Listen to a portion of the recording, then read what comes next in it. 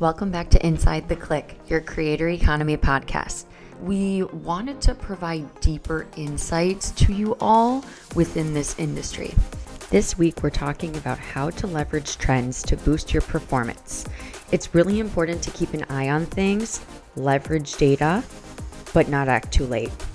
Let's do it. Back in January, I was really overwhelmed with what I wanted to do for myself in the influencer space. Instagram had just decided that they were going to get rid of their Instagram Reels program. And Instagram Reels was how I was making like an extra $500 a month, which That's good. That's why they got rid of it. Everyone was making bank from it. Oh, it was too good of a program. Wait, what was the Instagram Reels program? It was like a year long, I think, and you got paid based on views. So all you needed was views. And at the time, they were pushing Reels really heavily. So it was really easy to get like 8,000 views.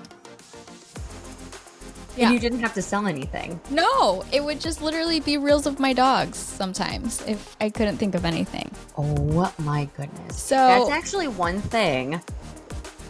Try, for everyone listening, try to find something that's easy to monetize off of like that. Yeah. Are there any other things like that are out there right now? I think another easy one is just literally getting a tripod and filming like you making yourself coffee or like doing like little everyday things. Those get such good conversion, and literally you do nothing. You just put your camera on and then you can put like a trending sound and like a quote. Like, it's really easy if you really want to. I think sometimes like we overcomplicate it. I have actually seen things about trending sounds. Yeah. Maybe we should try that.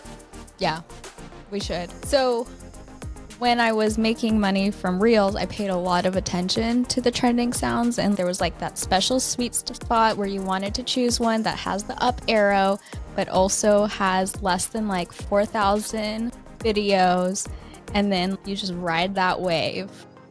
Right.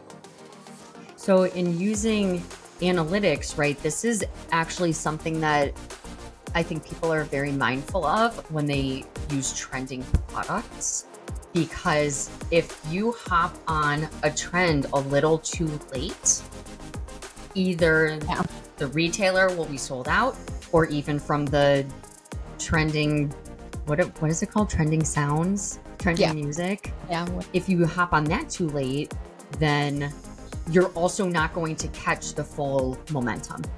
So that's why not only, like Monica, if you did that same thing, but you just looked at what is the most popular right now, and you tried to like go off of the like up arrow, but then the most views, you would not really see as much success in that.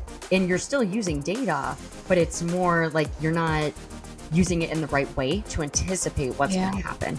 And I think a lot of people, that's the miss, right? They feel like they jump on it when it's at its peak, about to go down, and then they're like, why doesn't this work for me? And it's just the timing. It has nothing to do with your video not being good enough or not being in the right trend. It was just the timing. Yep. It's the same thing too with like stocks. We'll get back to the influencer stuff, but that's why insider trading is illegal, because it's literally doing that. It would be like in the trending sound example for the Reels, if someone at Instagram told you ahead of time, hey, this sound is going to trend, make 5 videos with it, and they're going to take off.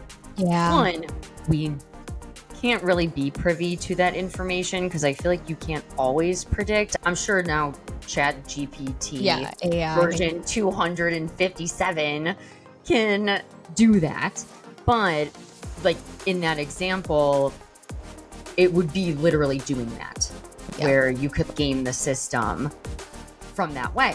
But how do you apply that to what you're actually doing? You can also look at your own data, and once you get enough data to have like year over year, trends, then you can see what happened in September of last year and look at some of those trends and even compare to August. Like, hey, this is what worked last year. Then this is what transitioned and worked well for me in September of last year.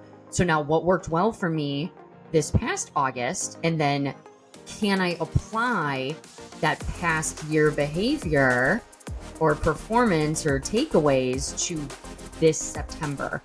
And then just use it. And that's our industry deep dive for the week. Very relevant as we are rapidly approaching Black Friday and Cyber Monday, where leveraging trends is as important as ever. Let us know if this is helpful. If you want us to dive into any other topics, if you're new here, follow, rate, review, share with your friends. Any little bit helps us as we grow. Thanks, everyone. Talk to y'all later. Bye.